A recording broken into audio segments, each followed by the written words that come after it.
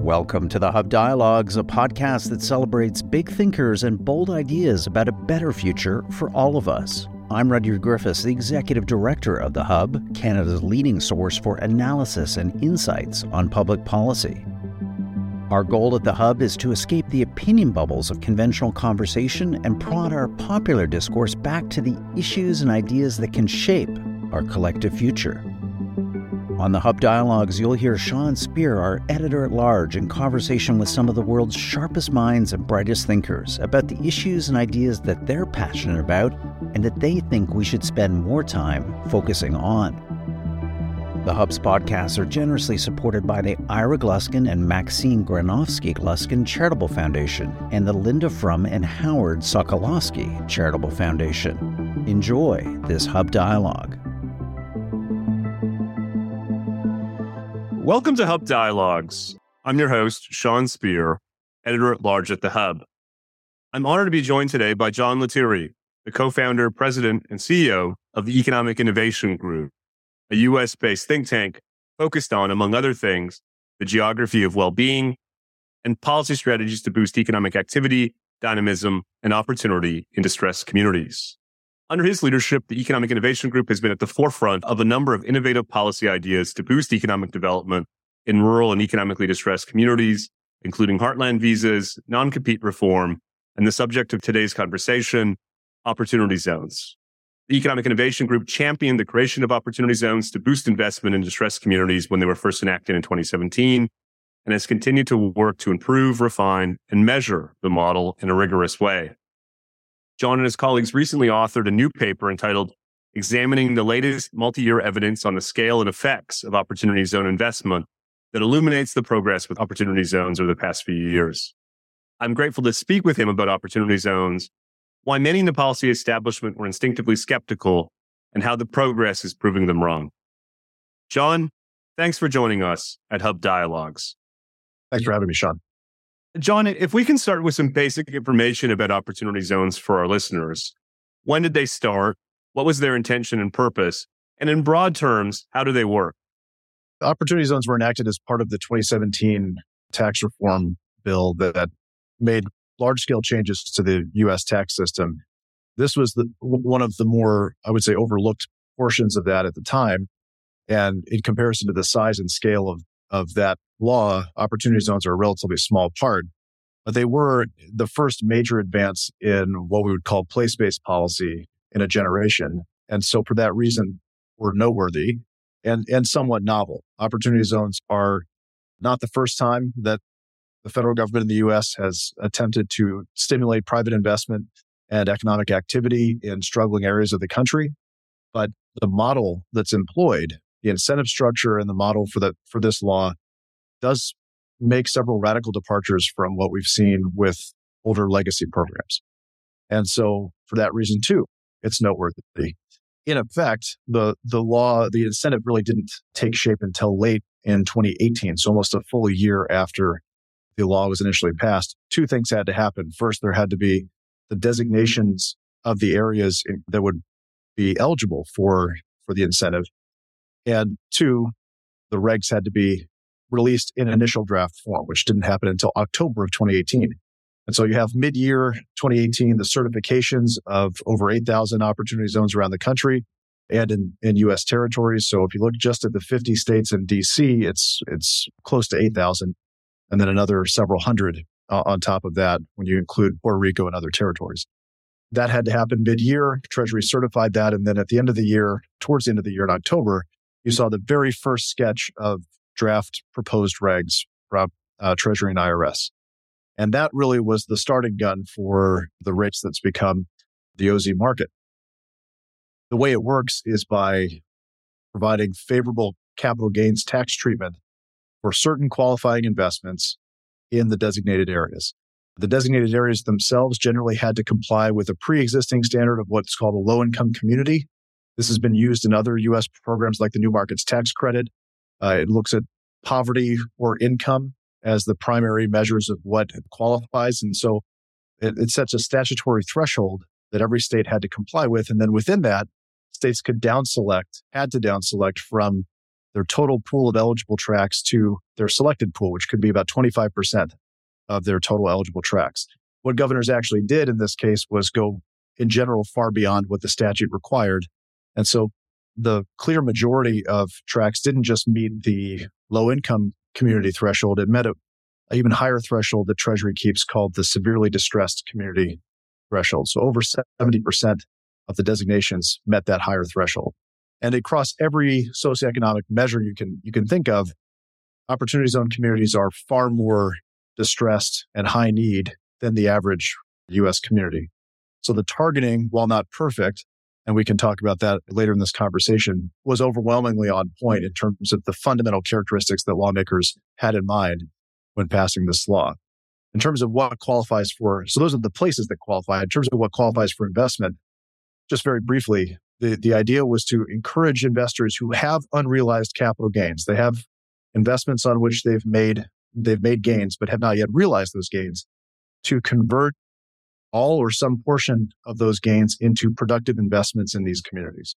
And so the idea was to remove as much friction as possible and to create as much incentive as possible to take things from one side of the ledger, of passively held capital gains that are not being put to productive economic development use, to take those in whatever form they are. They could be a real estate holding, they could be equities, they could be art, they could be anything you can think of that would generate a capital gain, and to reinvest those proceeds into underserved areas, and to tap into a pool of investors and a pool of capital that had not yet been participants in economic development in these lower income areas.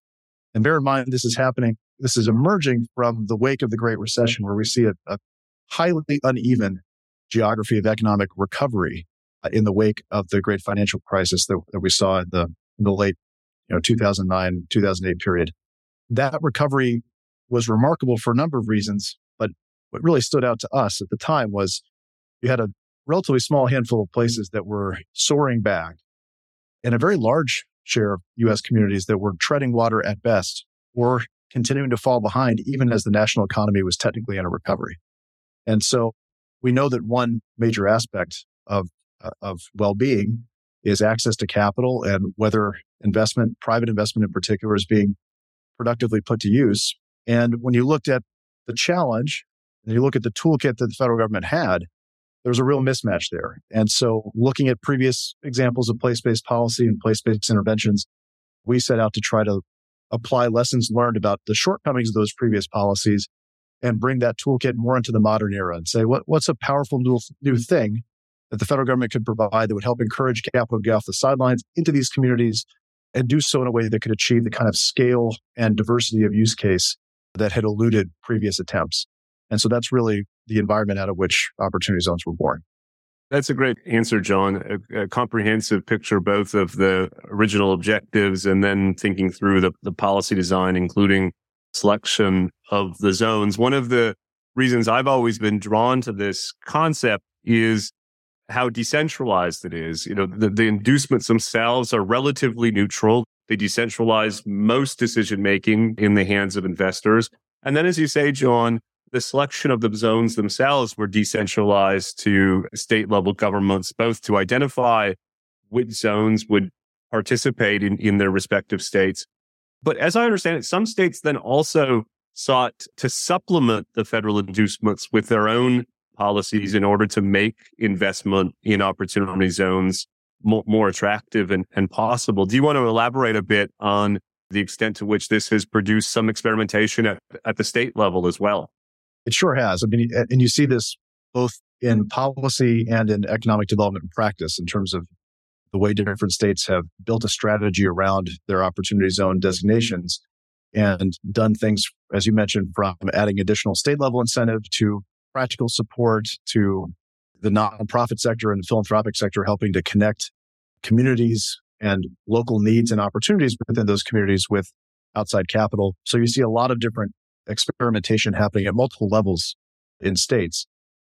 I should also say, you also have states going the other direction. A few states have decoupled their state level capital gains treatment from the federal incentive and essentially step back from that. And so we're going to be able to see over time what kind of implementation strategies worked and which ones didn't. But for the most part, states have overwhelmingly tried to be additive. So you have a state like Ohio that's added a state level tax credit. And I think there's there's certainly been a lot of uptake of that. And I think the early indications are that that policy has been quite successful at putting Ohio in a more favorable position when it comes to where dollars are going to go around the country. And that's because every state has its own tax code. It has its own tax rules. Not every state mirrors the federal treatment of capital gains. Most do, but many don't. States like California, New York, for example, where a lot of capital gains are generated and a lot of those taxpayers live, do not automatically conform. So they have to opt in, so to speak. California never did. New York did for a period of time and then decoupled. You have states like Ohio, again, that have added additional layers of incentive with their own requirements, by the way. So what Ohio's been able to do is get a lot of information on the what and the where of opportunity zones activity in their state because they have this additional layer that allows them to capture that. You have states like Alabama that have an impact investment oriented incentive that's a relatively high bar to meet, but a pretty generous incentive if you meet it. And so you see a lot of that type of experimentation around the country. You have different priorities as well. You have some states that have really prioritized rural economic development. A state like Colorado, I would point out, has done, I think, remarkably well. We see this both in the data and the anecdotes that the balance of investment and the share of opportunity zones within the state seeing investment is quite broad. And I think that owes to both a good selection process from at the time Governor Hickenlooper, but also a good follow through from the next governor, Governor Polis, who's really devoted a lot of resources and energy from the State Economic Development Authority into seeing that put to use in productive ways off the beaten path, not in the obvious areas like Denver alone, but also in the western slopes of Colorado and places that have really seen not a lot of economic development activity in recent years. And so, yeah, there's a wide diversity, which makes sense because the needs across the country, a country as vast and diverse as the United States, is going to have a wide range of local needs and opportunities. This has been one of the challenges of federal policy to help spur private capital, is that you often have a very narrow, very top-down and prescriptive approach that if you just look at it on paper, I think very few people would say this has a chance of reaching a wide diversity of places because not all places have the same needs. They don't all have the same capacity to implement new tools like this. So you need something that is malleable enough to be relevant in a lot of different community contexts, from urban to rural, from legacy cities to other newer major metropolitan areas. And we just haven't typically been able to square that circle in federal policy. And so this is an attempt to do that, to make it more malleable, to give a lot of agency to state and local governments and other stakeholders to put the tool to use in a way that makes sense in their context. And that's part of the experiment here, is we're going to see over time how well that actually works. I've even seen cool local initiatives in places like Erie, Pennsylvania, where local investors have developed prospectus that they are then committing to match at some level investment coming in from different opportunity zone funds. So as you say, the model really has seized on the strengths of American federalism and let a thousand flowers bloom. Just very briefly, Erie, I think, is going to go down as one of the most interesting economic revival stories of modern times in the United States. I think it's one of the most unexpected and counterintuitive local success stories, not just for opportunity zones, which it certainly is, but just more broadly. It challenges a lot of notions about the inevitable inertia of post-industrial legacy cities in our country on this slow and steady decline. Erie was at the top of nobody's list as a place to see emerging or early emergent success with this brand new federal policy. And yet it has, and it, I think, has become the case study for how to match a local strategy, local stakeholders with a federal tool, and to mix all those together in a way that saw profoundly positive and is continuing to see profoundly positive results. And so I just want to put my thumb on the scale for that one. I think it, just as from a research perspective, from an economic development case study perspective, I think there are very few places in the country that are more fascinating than what's happening in Erie right now. I promise, John, we'll get into some of the early results, including those set out in your recent EIG paper. But just a couple more contextual questions for listeners who may not be as familiar with the opportunity zone model. First of all, in terms of the 8,000 or so zones across the country, just paint a bit of a picture. One way to conceptualize them is more like neighborhoods than it is communities. Is that right? It's the unit is the census tract unit. And so that's a few thousand people per per census tract. They're often, though, clustered together. So you see the selections tend to be clustered with other selections. And so what you end up having is a clustering within a city, often very adjacent to downtown, and concentrations, little pockets of opportunity zone selections that all work together to form not a full labor market, but a bigger representation than just that individual census tract itself, which is what the law actually didn't require, but encouraged governors to do, to think about how to select contiguous clusters of zones that could function as more of a epicenter of economic activity. Because as you know, the real world does not conform to arbitrary census tract lines or those kind of the boundaries we draw on a map. And so this is again why the federalist kind of approach to opportunity zones we think was an important feature, because it allowed for local knowledge to influence the selection process and say, okay, well, on paper, it may seem like this, but in the real world, there's a train track or there's something that is adjacent to this area that would make it not make sense to select this place, or that would make it much more useful if we selected this and that. And so there's a lot of that kind of thinking and local knowledge that you see showing up in the actual selection process. Investment in opportunity zones is delivered through what are called qualified opportunity funds. John, can you talk a bit about them? How many are there roughly? And what's the mix between those that are conventional investment funds, principally focused on high returns, versus those that are motivated, at least in part, by a social responsibility mandate? How do these work? How have they emerged? And what's the magnitude of investment we've seen so far? It's a great question. So unfortunately, all of my answers will have to be caveated with there's some that we know and there's a margin that we don't yet know in answering those questions. Qualified opportunity funds are the mandated intermediary, and they can be just about any kind of corporation or partnership structure that you can imagine, but they have to exist for the purpose of making qualified investments in opportunity zone areas. And so that's the distinguishing feature. They certify with Treasury, and the investments that they make, they raise the capital. It could be from a single investor. It could be from a large pool of investors. Again, there's a lot of flexibility on type and structure, but the uniting factor is they exist to deploy the vast majority of their capital in opportunity zone areas, according to the statute. And so those intermediaries through 2020, which is the most up-to-date IRS data that we have, there are several thousand of them. There's 25,000 individual and corporate investors in opportunity zone funds, and the funds themselves number upwards of 7,000 plus. The 25,000 is split of investors in those funds is split between the individual side, which has 21,000 investors, and the corporate side, which has 4,000. By the standard of economic development policy and place-based incentives, that's massively larger than what we've seen with other policies.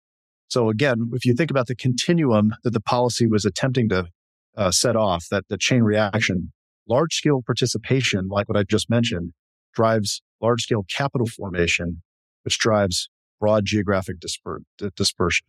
And that's really important. If we want to reach a lot of different places in a lot of different ways, you need to have that full chain. And to get to the national scale, it matters to have a lot of investors, but those investors are also distributed across every state. And so again, investors have a local bias in terms of where they want to put their capital to use. Not every investor wants to go to the same few markets, and not every investor is going to be comfortable going to those markets. And so having a wide array of local investors around the country also means you have a much higher chance of reaching a wide array of local communities. That's exactly what we see in the data. So through 2020, you have close to $50 billion in opportunity zone equity capital raised and deployed. And that corresponds with other capital, by the way. Most of the investments that we see in real estate, for example, they're not just equity investments. It's equity plus debt finance and plus other types of equity, by the way, not just opportunity zone equity. So there's a multiplier effect that I would very conservatively say, let's say for every dollar of OZ equity, there's probably another dollar plus of non-OZ capital that's going into those same investments. The OZ equity the equity in any deal is always the hardest and most important part to get. And so that's been the missing piece that Opportunity Zones was attempting to fill. So you're talking about just through 2020, probably upwards of $100 billion in total investment going into these qualified investments. If you fast forward to where we are today in second quarter of 2023, I would not be surprised if that number has doubled. So we have every bit of anecdotal data and partial measurement that we have so far says capital fundraising through 21 and 22 continue to go up. So the number is going to be significantly larger than it was where the latest IRS data drops off. But that just puts again into picture just through 2020 to see almost 50 billion in OZ equity. That too is an order of magnitude larger than what we've seen with previous place-based policies like the new markets tax credit. And it's reached almost 4,000 communities by that point. Almost 50% of U.S. Opportunity Zone saw investment by the end of 2020. That too, it took new markets tax credit 18 years to reach that number of communities. So OZs did it in less than 3. So it gets to that, again, the fundamental questions about how do you spur more scale, more geographic distribution, more malleability, and how it can match with local needs in real time, not having to apply and wait to be gifted a tax credit, but to be able to put that capital to use when the market presents an opportunity and when there's willingness from investors. That the speed to market is a big feature of OZs. And so we don't have definitive evidence of what it will be in the long term, but the question about would it get off the ground and reach escape velocity in those first few years, we now have definitive proof that it did that. You're one click away from getting access to all the Hub's best analysis and insights. Visit our website, www.thehub.ca now and sign up for our weekly email news digest. Every Saturday morning, we'll send to your inbox the cutting-edge thinking and analysis of our smartest contributors on the week that was. Dive into the big issues and ideas moving the public conversation, courtesy of the Hub. Again, you can grab that exclusive email newsletter right now, free of charge, at www.thehub.ca. Now back to our program. After the legislation was passed and the zones were selected, as you set out, John, it took a while for the government to roll out some of the accompanying regulations and guidance to fully operationalize the model. My understanding is that in a way, this distorted the early investments because one of the few areas where the model was established was real estate. It contributed to an initial criticism that opportunity zones were basically evolving into a real estate investment vehicle, even though that was in large part a function of simply the rollout of the policy. Do you want to talk about some of those early policy issues and how they may have contributed to an initial set of criticisms about opportunity zones? It's a really good question. It's a criticism I've lodged myself, so I don't want to completely debunk it. As you said, I think early on, what Treasury was attempting to account for in its early preliminary draft regs was let's take care of the simple questions first. Most of those simple questions unlock activity in the real estate sector. And you think about why that's the simple part. It's because real estate is not mobile. And so investing in real estate-oriented operating businesses provides more certainty in the compliance sense that you don't have as many variables to account for, and there's not as much compliant risk as a result of that compared to non-real estate operating businesses that can move, can get sold, and can have all kinds of other factors, multiple locations. There are things that have to be taken into account to ensure that you're not subsidizing activity that's primarily happening elsewhere. So this is in an effort to safeguard the way that the incentive is being used. It takes longer to work out those questions related to non-real estate operating businesses. So that is certainly one part of the reason that real estate got out of the gates quicker. It's also just true that the real estate industry is much better and more used to dealing with federal incentives like this. There's a long legacy of them. Although this one is different, it's still enough of a piece with what's happened previously that industry was better able to mobilize and just, again, fewer variables, more of a track record within the industry of using these types of incentives. And so they were able to get to ground early. That's not a bad thing in and of itself. I think the bad thing to me is that beyond that initial practical reality, the Trump administration made a conscious policy decision, I would say, to deprioritize the non-real estate side of the equation in the way that the regs got written. And so while they eventually got to a lot of good answers that helped, and the final regs didn't get published until the end of 2019. So 2 full years after the law was passed, you finally got answers to the core questions that would hold up or facilitate market activity in a non-real estate context. That's a long time to wait. A lot of impressions are formed within that time. I think, but more to the point, a lot of the eventual answers they got to were still pretty unsatisfactory for the part of the investment spectrum that wanted to invest more like a venture capital type of fund. And so things with recycling capital back out of exits and back into the opportunity zone, qualifying communities. Those questions were resolved partially in many cases, but not fully to the satisfaction of what investors would have wanted, which is funny because the one of the knocks on the regulatory process is that it was universally investor friendly and taxpayer friendly. That's just not the case. And I have the scars to prove that from talking to a lot of folks in that community. And so those are policy decisions. Policy decisions of the Trump administration had an effect on the disposition of the how the policy was put to use. I think they got a lot of things right. I think the statute got a lot of things right, but no law is perfect and no implementation process is perfect. This certainly wasn't either. And so I think there are a lot of lessons learned for the next iteration that are of particular importance to my organization as we think about how do we really make sure that the next version is even more useful in an operating business context outside of the real estate industry itself. That is not to say, by the way, Sean, that there's not going to be a lot of investment happening into healthcare businesses, robotics businesses, life sciences, but there's a lot of different types of industries and businesses that are getting direct capital. And there's a lot of real estate investment that's predicated on commercial tenants and commercial activity. And so these things it's not a clean line between real estate and not real estate. Those things often work in tandem. And if you look on the ground in a lot of these communities, they are desperately in need of habitable space for both workers and businesses. And so the real estate side is in some ways establishing that beachhead for follow-on investment to come in. Those are all good things. The full ceiling of what we would have wanted, speaking for EIG, wasn't achieved, but I'd say 80%, thereabouts was achieved. And so that's a good starting point for this version of the experiment that we'd want to carry forward, apply some lessons learned and try again with an even more refined version in the future.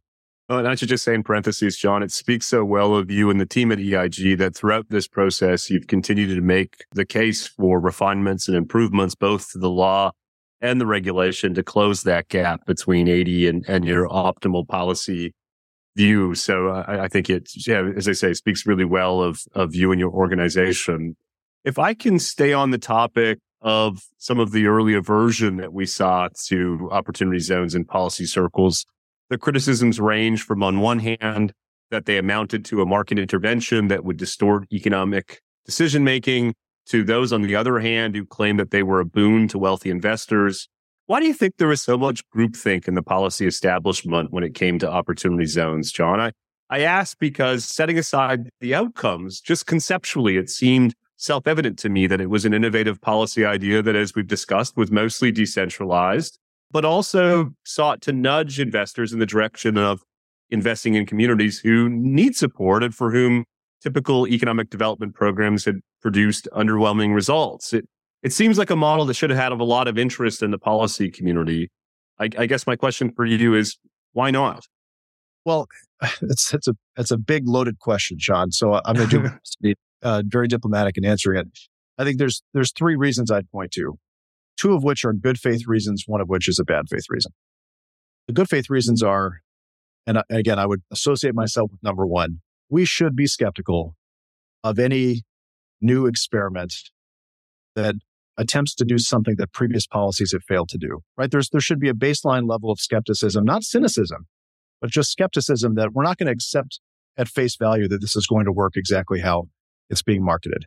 And so I think given the literature on place-based policies and incentives over time and how most of them have, at the very least, fallen short of expectations or had ambiguous economic effects, if not negligible economic effects, that should color the average observer's view of this new thing. And for a lot of them, they saw no distinction. They didn't know the distinction between how OZs were designed versus how those previous attempts were designed. And that leads to the second good faith reason why I think there's some pushback. It's that there's a real misunderstanding. You can see this very clearly in a lot of the early commentary. Just a fundamental misunderstanding about how the policy actually works, how it's actually designed. And so if you mix I know that place-based policy doesn't work, according to the empirical literature, plus this new thing, which I don't really understand very well, you mix those two together, you get a lot of people are just resistant to the idea that this is going to be a success just at face value, but not necessarily entrenched in that, just that it sets a high bar for them to be convinced. And I'm okay with that. Like both of those are fine for there to be a better understanding of how the policy works, because you can account for a lot of the criticism right there. If there's a belief that basically any investment in an opportunity zone would qualify. And that is just fundamentally not the case. There's a lot of rules you have to comply with. Compared to other tax policy, it's relatively simple, and that's by design. It's meant to create clear lanes, but once you're inside the lane, you can maneuver however is necessary, as long as you're not running afoul of the rules. I think that's intuitive. If we want people to do more of something, we don't want to make it hard for them to do that thing to the point where they're turned off and put their capital to use elsewhere. But there still have to be rules, and with opportunity zones, there are. But there are a lot of misconceptions like that led people to attach themselves to criticisms that were never going to prove correct. This was not just a wait and see thing. This was, I just don't understand the policy. The third reason, I think, is the more cynical, politically motivated one, which is you got this policy that emerges from 2 years of being a standalone proposal, gets folded into the Tax Cuts and Jobs Act. Supported, by the way, by Cory Booker, a Democrat from New Jersey, and Tim Scott, a Republican from South Carolina, right? Supported by close to 100 Republicans and Democrats across the entire political spectrum. So this was, I would argue, at least as bipartisan a portion of the tax bill as any policy that got folded into the 2017 tax bill. But just as a standalone proposal, by the time that happened, between the House and Senate, you had nearly 100 co-sponsors. You had a representative division of Republicans and Democrats at that time in Congress. You had the voting majority of the Committee of Jurisdiction, the Ways and Means Committee of the House, were co-sponsors of this bill. I can tell you, having worked tax policy, that does not happen often for any material, a bill of any consequence, which this was, at a time when tax reform was the issue of the day. So you had a lot of contentious debates happening about tax policy that were very partisan. This bill did not look like that. This looked like a big bipartisan thing. So you start there. I think that reflects the reality on the ground, which is the communities in question here are Republican and Democrat and purple, everything in between.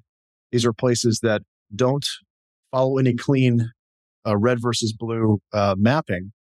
And some of the biggest proponents of opportunity zones on the ground are Democratic mayors and Democratic governors.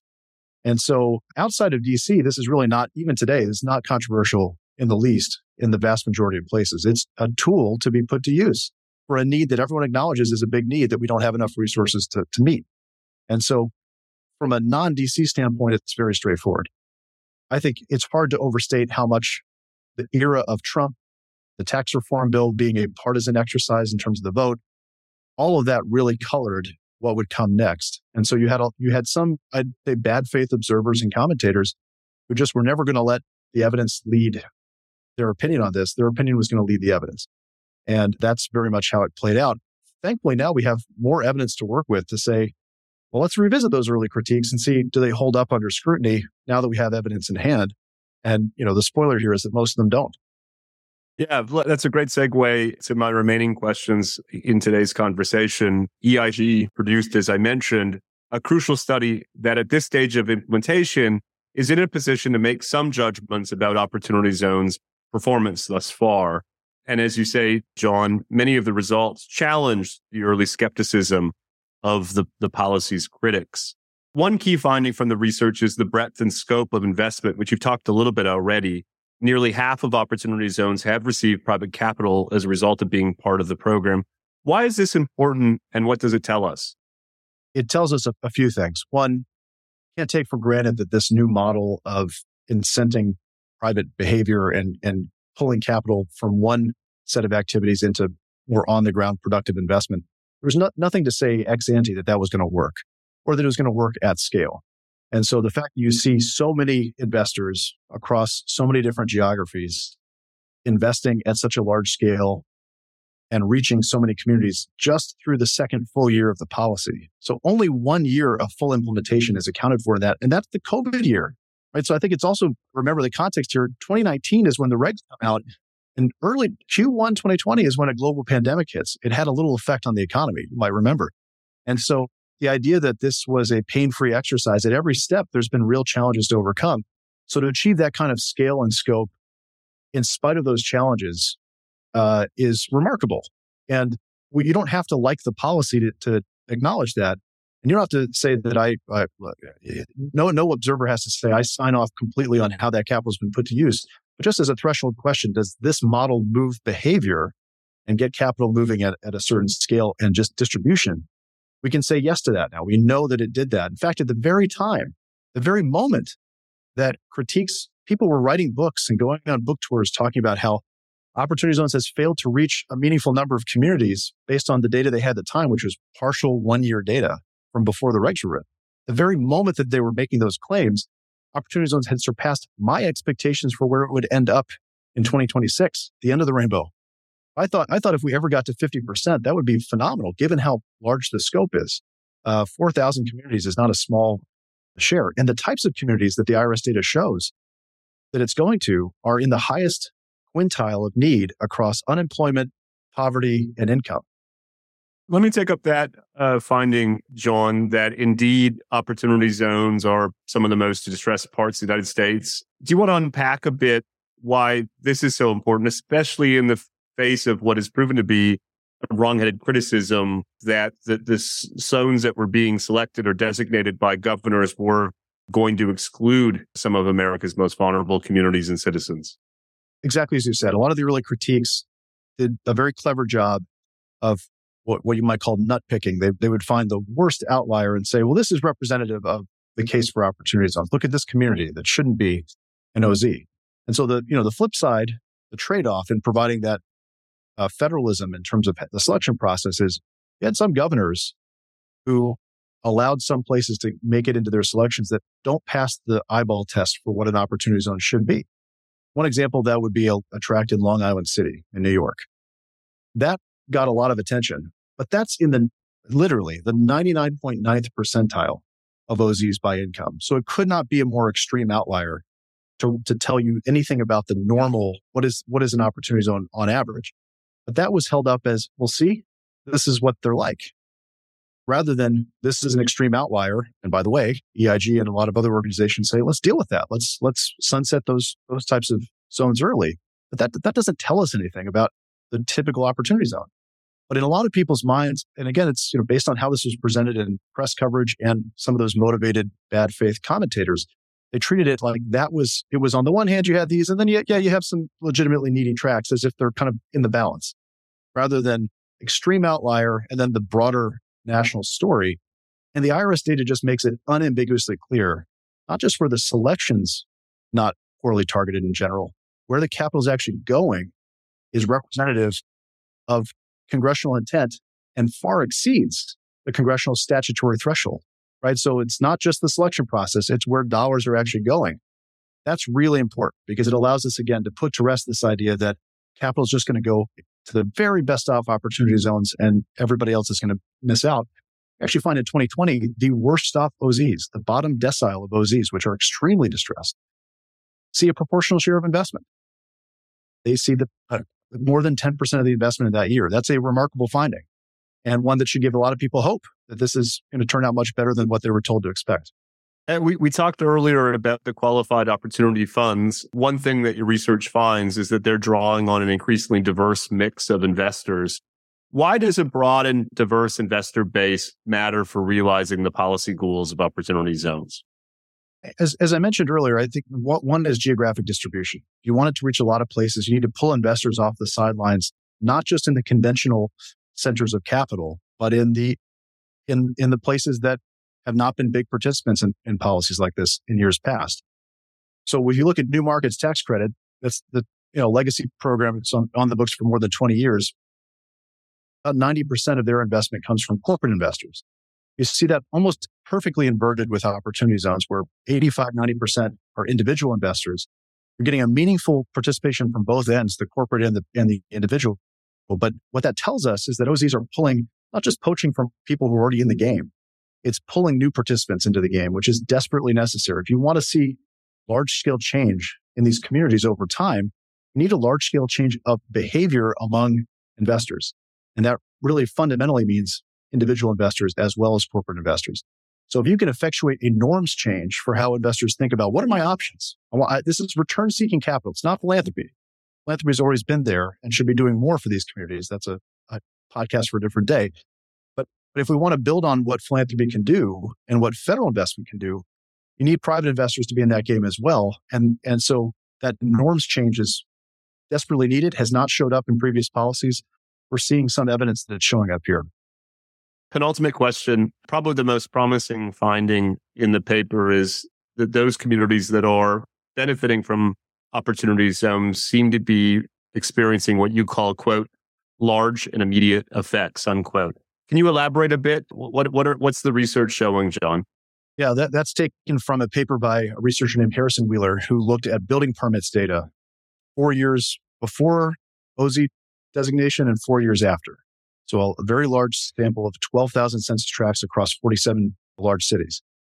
I want to just pause and say this is unlike other research we've seen in the quality and scope of the research. So big time to work with, lots of tracts to work with, and something very tangible, building permits, which is the right thing to be looking at early on. If you know that most of the investments going in or associated with real estate in some way, the first thing you want to look for is the permitting data, because if that's happening, that's the upstream signal that there's going to be downstream activity. You know, every building starts with a permit, right? So he looks at building permits data. He finds that for designation, eligible tracts that were chosen and eligible tracts that were not chosen tracked very similarly. There's no systematic differences between the two. After designation, at the point of designation, you see this very large gap emerge very quickly. So OZ tracts start separating from the other similar but non-chosen tracts to the tune of a 20% jump in the likelihood of development, commercial and residential, after designation.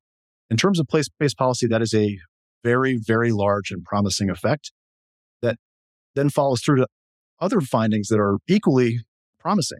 Finds a positive spillover from OZ tracts into their neighboring communities. So it's not just poaching activity from next door, it's actually pushing activity next door as a result of being an opportunity zone. It shows on a citywide scale a boost in development and housing prices. It shows a jump in housing prices of over 3.5% from 2017 to 2020 within opportunity zones, but no change in rents, meaning market is revaluing that community, but it's not driving up rents in a way that pushes out local residents. That's because of the supply angle. OZs is a fundamentally supply-oriented policy. So to comply in a real estate context, you have to be adding supply. And that is what's restraining growth in rents. And we know this from the broader housing literature. Housing supply is very key to reducing displacement pressure. And that's exactly what we find with opportunity zones. So that study is incredibly important. It's not telling us the long-term story because we're not in the long-term yet. We don't know the long-term effects on poverty and on income and on employment. Those are really important, I would say the most important questions. But for where we are right now, it's telling us the activity is having, the incentive is having a behavioral change effect. It changes the trajectory of the communities and it changes the activity of investors. So it's not just a windfall for activity that would have happened anyway. That's the most important question to answer right now. And so having that coupled with the IRS data provides a really powerful 1-2 punch to say, let's revisit those early questions and assumptions and see how they hold up now. We have multi-year evidence to work with. And that's why we did our analysis. We think those two together shed more insight than every other piece of commentary that's happened so far combined, and really puts to rest a lot of those early questions. The final question, John. I've spent a lot of time in the world of Canadian think tanks. And of course, we're always in search of the elusive causality. It's common for think tanks to argue that their ideas or their analysis is associated with some kind of outcome. But in this case, the Economic Innovation Group can claim true causality, that it has influence and shape this policy outcome and as you say, the early results that it's producing. Can you talk a bit about what it feels to see this early progress since your initial support puts you in the middle of some policy controversy? Thanks. It's great. It feels good. We have a kind of nervous energy to ourselves here at EIG where we are not satisfied. So I'm not surprised that the results are positive. I'm also keenly interested in having my hands on more data to be able to tell a bigger, richer, deeper story about what's going on. And that's why you see us spending so much of our time and energy fighting for more transparency, more available data, and more improvements to the policy itself. We don't actually have to wait for more data to make on the margins of the policy that will make it better targeted and stronger, especially in this post-COVID era where a lot of the communities in question need even more help than when the law was originally passed. So we feel like the work is not done, but to have this kind of tranche of multi-year evidence in hand is both rewarding because I was the kid who always liked to get my report card. I like to see what the grade was on the paper because I want to know how to course correct. I want to know how to adjust. And I think as an organization, we're interested in the long term here OZs to be the first of a new generation of policies that are aimed at doing the same thing. No one program or policy is going to get that job done. A constellation of efforts is required, and OZs should be the experiment that informs the other tools. And so ultimately, that's the prize for us, is now we have a chance to measure a very different model over time and see, did it achieve things that were elusive in other programs? And if so, why? And if so, where did they have the biggest effect? And so this emerging evidence is helping us answer those questions. And we think this is as urgent a challenge as it was when we first started working on it. So let's not waste time. Let's get to work on the next iterations and the next ideas, informed by solid evidence about this first experiment. That's what's exciting. That's what's satisfying, is having more of that evidence in hand to say, now we can confidently go forward and inform new ideas that policymakers are very hungry for. We're now living in the era of place-based policy again. And that was not true when we started. And so given that that's the case, let's make it the best informed policy that we've ever seen. And opportunity zones can help in that regard as well, not just delivering capital, but delivering evidence for how to structure ideas and incentives that can be even more effective in the future. Well, John Lettieri, the co-founder, president, and CEO of the Economic Innovation Group, thank you so much for sharing that excitement and experimentation with us at Hub Dialogues. Thanks, Sean. It's great to be on.